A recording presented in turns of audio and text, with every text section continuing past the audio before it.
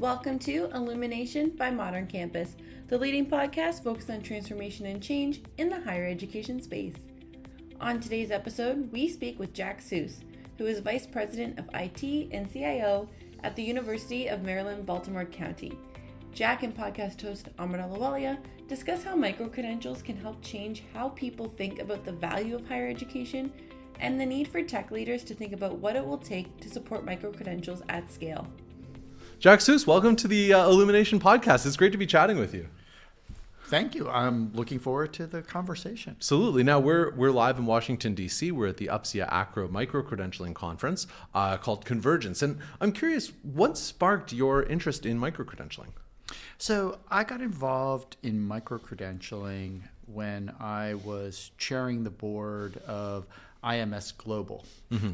Back in 2015, the Mozilla Foundation came to IMS Global and asked if we would be interested in taking on the work that they had done with badging, where they had sort of the backpack and other sorts of beginning work that was there.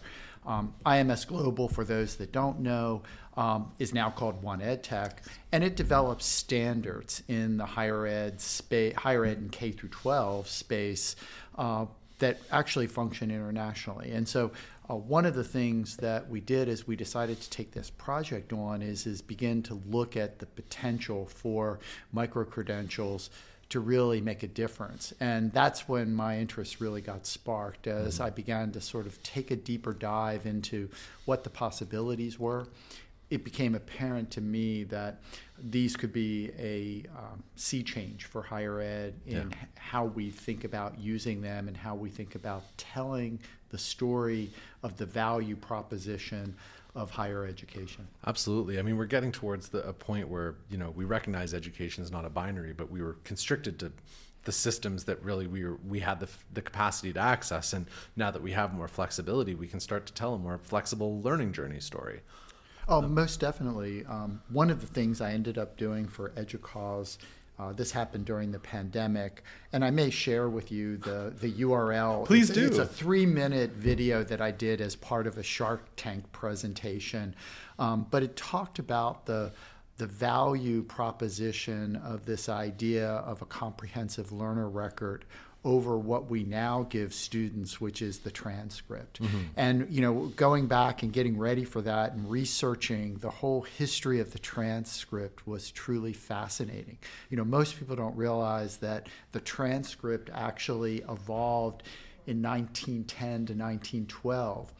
And it was really around the time where doctorate education was changing, where you're getting a PhD. So in before the early 1900s, most students, if you got a doctorate, you got it at the same institution that you did your baccalaureate with. You just stayed on longer.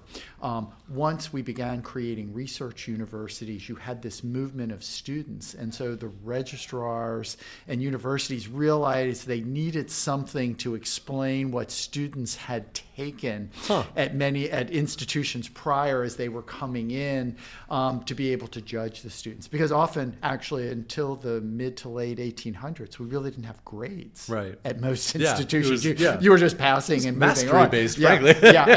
And so it was just really interesting. But what it highlighted to me is that we're still using this artifact of something that was designed for one thing, sort of the progression from bachelor's to graduate school, and it was going registrar to registrar or department to department. It was never designed for employers. Right. It was never designed for the individual who it's all about.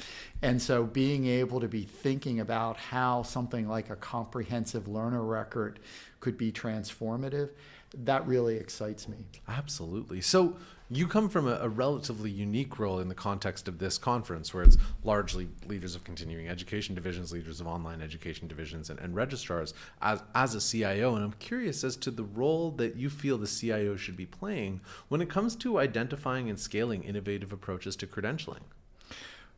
Well, at this point in time, that's all that's possible, is to be thinking about innovative ways to truly scaling microcredentialing.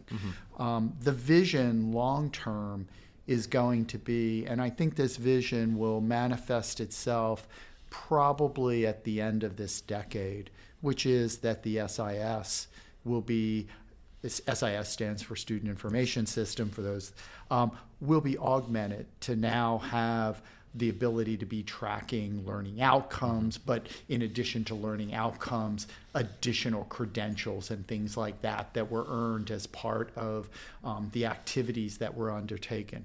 However, today, if you're going to be designing something that you might want to do micro-credentialing at scale across a whole university, you really need technology leaders to be thinking about a set of products that are going to wrap around the student information system, your data warehouse, other tools that are going to be able to support doing what you need to be able to do to move to scale. Because it's just not something where you can go off and easily buy one product and it's going to do everything that you need to be able to move into this space. And so that's the challenge right now, but I think that's an interesting challenge for IT leaders to be taking on, because this is a revolutionary technology in a way, and I think it's going to move much faster than many of us think. And maybe we'll talk about that later. Well, I think that it's a fair point, because to a certain extent, and this is something that comes up, I think it's been on the last at least 5 top 10 IT issues that EDUCAUSE has published. The CIO so frequently is left out of strategic conversations. It's frequent that the CIO sits in is left in a role that's maybe more operational. So EDUCAUSE has identified having a seat at the table as a key priority for CIOs. I'm curious why that tends to be the case, why CIOs are often left out of those strategic conversations, and what it's going to take to bridge that perception gap around how the CIO can really start to drive transformation at the institution itself. Well, I think that there are many CIOs who do have a seat at the table.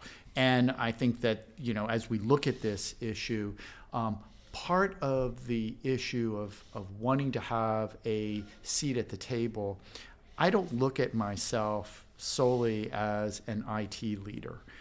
I look at myself as a higher education professional.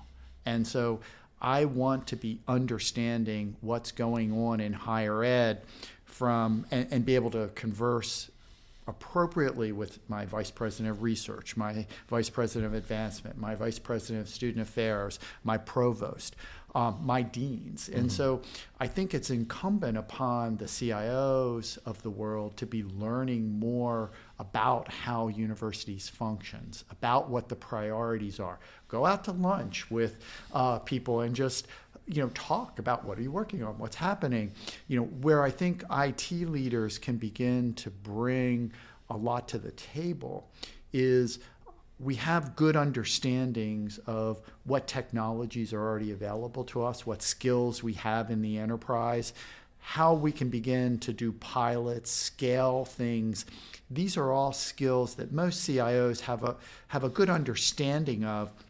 And so I would encourage a lot of the leaders who may not be IT leaders to also be reaching out to their technology leader and asking the question, how might we do this? I'm looking at this, and this is something that we think would have tremendous value for our organization.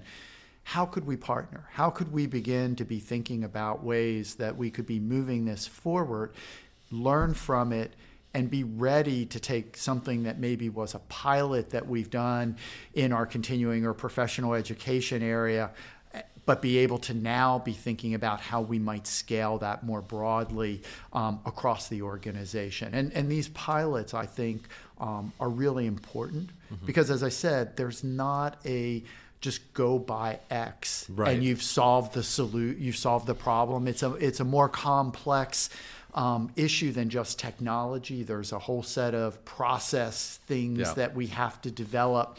And then there's skill building that we have to do inside of our own organizations to be ready for this. Absolutely. It's so interesting you raised that. At EDUCAUSE, Josh Callahan was part of a panel where he talked about the technological jungle and how at so many institutions certainly over the past few years, there's been a proliferation of systems that kind of flew under the procurement radar that were implemented as point solutions by multiple departments. And now the question for CIOs is, how do we start to consolidate, and how do we start to choose the right option, and how do we start to create economies of scale within the institution? And I think it's fascinating against the backdrop that you just mentioned of folks need to be open to coming to the CIO to talk to them about, this is the thing I'm trying to accomplish. No, it's a really interesting point, and one where the last 4 or 5 months we've spent, because we're implementing a privacy law that will go into effect October 1st of 2024, we have to know all the different systems that our data is going to. And so we've spent the last 4 or 5 months working with data in our procurement system, talking to our chief security officer, talking to my head of data integration, all people who might not be talking to one another. They're all in IT. The procurement is in a different, administrative area, but really understanding what we've been buying. And what I think one of the opportunities for institutions is really beginning to look at the value proposition of all these systems that we have, and really looking at where we can extract more value out of these systems. So many of these systems, as we're starting to take a look at them, we're using a quarter or a third of the system.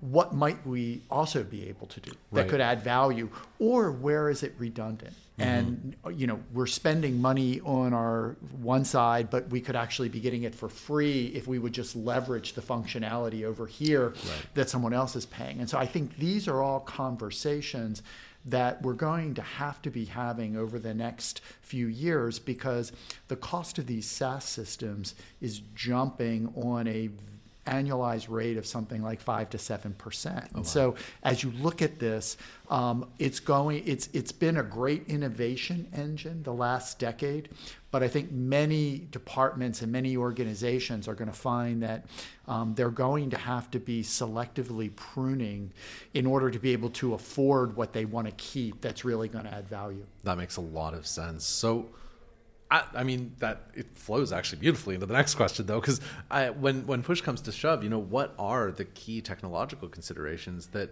leaders should bear in mind, especially against the backdrop of what we're talking about here, when it comes to launching and scaling a digital credentials in infrastructure?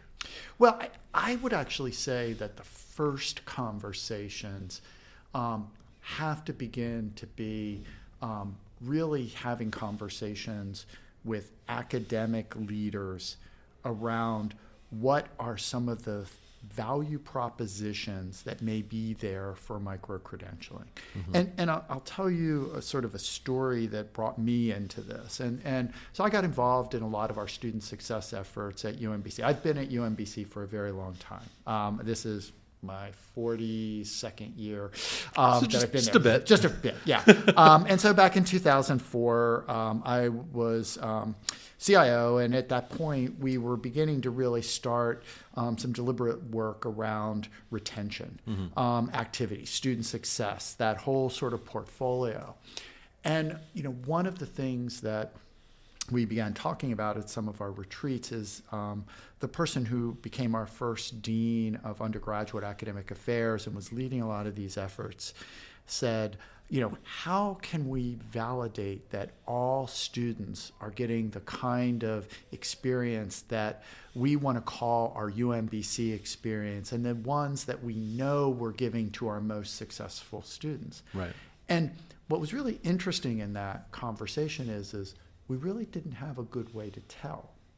Because, what was key around a lot of that conversation is the experience that our very best students were getting had so much co-curricular, so much experiential learning. They were doing undergraduate research. They were working in labs. They were having other kinds of activities that were adding on to this academic undertaking that we were providing, which we could look at a transcript and see the academic, but we couldn't see all of the co-curricular, all of the experiential learning, all of the internships, to really be understanding what they were doing, but not but also who wasn't right. getting those experiences. And so one of the first projects that we ended up doing a few years later in 2013, 2014, as we were sort of manifesting these things, and that was noodling in my head for a while, was working with student affairs to be tracking clubs, organizations, all these sort of groups. Because at that time, the leader of our vice president of student affairs, she said, it's great that I can see who's in the most organization, right. Got the most. But what I really want to know is who's not in any. Yes. And because I want to have the RA or someone reach out to that person and pull them into a club or organization, because I know if a student gets engaged, they're going to end up staying, they're going to be retained, and it makes a difference. And so that is one of the things where I think understanding this, what's the reason for why you want to begin to be getting into micro-credentialing, is really a key element. For us, it was really around beginning to think about this North Star of the comprehensive learner record, which is going to be how can we be showcasing both the co-curricular and the academic, yes. Into one document. And it's not just about having a student be able to have this litany of things that they've accomplished. It's also about giving students an understanding of how they can talk about their experience. Students don't often really put these together until they reflect and sort of look at what you've produced. Oh, yeah, I did do that. Oh, yeah, this did add on to what I learned in the classroom. And for us, that's been really key. And so what I'd first say to my colleagues is don't get into how do you do the move bits and how do you set everything up technologically, but understand first what you want to do. And if your institution is anything like UMBC, where you want to be talking about the experience, I think the first thing I would do is go out and spend some time, talk with your registrar, learn more about the comprehensive learner record, because to me, that's one of those key North Stars that we should all be thinking about. Once you've begun to have that conversation, you can now begin then thinking about, well, what might be some of the technological solutions? The good news is that, and we're seeing it today here at this conference, is that there's a lot of new vendors that are coming in to be filling the gaps that are in place today. When we started this in 2017, 2018, being one of the ACRO pilots on the comprehensive learner record, there were so many places that it just didn't have any vendor in the space ready to be filling this. And you had to almost be encouraging vendors to come into the space. Today, we've got a litany of vendors that can be out there that you can begin talking with and understanding how this can be part of their portfolio. The second thing I'd say to all CIOs is you really need to be advocating to your vendors, especially the vendor that you get your SIS from, that you're interested in this idea of micro-credentialing, the comprehensive learner record. We need to be putting our collective voice around the fact that this community needs these tools and that these tools have to be available sooner rather than later. One of my concerns is that, you often hear a complaint, well, how will employers deal with this, et cetera. That problem is getting solved. We don't see it because it's happening outside of what we often look at. But One Ed Tech has been doing a fabulous job of working with a lot of the human resource providers, a lot of the people in the workforce learning space. They see the power of micro-credentials to be tracking learning over time as something. And so they're moving fast to start implementing systems. And my fear is that within 2-3 years, we'll have people who are hiring our students expecting to be getting micro-credentials showing what they have documented, their skills and learning outcomes and those sorts of things. And all of us will be scrambling at that point to be figuring out, well, how do we even get started? Because we're not advocating to our SIS vendors that they need to be thinking about how they're going to solve this problem for us. Absolutely. Well, Jack, I mean, that pretty much does it on my end. And at this phase, I'm so sorry to tell you, this is where we pivot to the part you didn't want to do, which is to become a food podcast for a few minutes. So if someone's out to dinner in Baltimore, where do they need to go for dinner? So I am going to preface this by the fact that I have not been out to dinner in Baltimore in the last 5 or 6 years. And part of the reason was that for some different reasons, we have a limited diet as to what we can be eating. And so, but I asked my executive assistant, who does go out on a regular basis and understands what's active in Baltimore. And so one recommendation that I got, and it's in a place, a part of town that I just love because it's so quintessential Baltimore. The restaurant is called The Food Market, and it's in a place called Hamden. And Hamden, if you're a John Waters fan, it was part of where Pink Flamingos was filmed. Oh, wow. It's this quintessential weirdness of Baltimore that it's where the Hun, sort of is sort of celebrated. And so the Food Market, though, is one of these restaurants that celebrates being slightly weird with incredible food. Awesome. So that's one recommendation that I would make.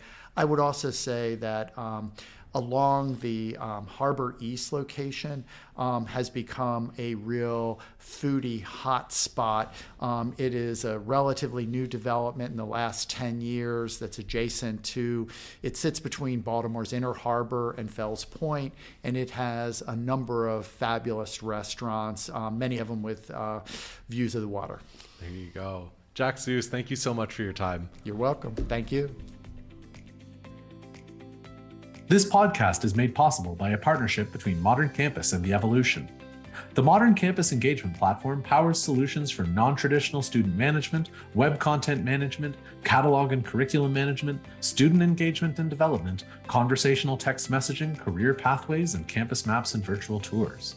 The result, innovative institutions can create learner-to-earner life cycle that engages modern learners for life, while providing modern administrators with the tools needed to streamline workflows and drive high efficiency.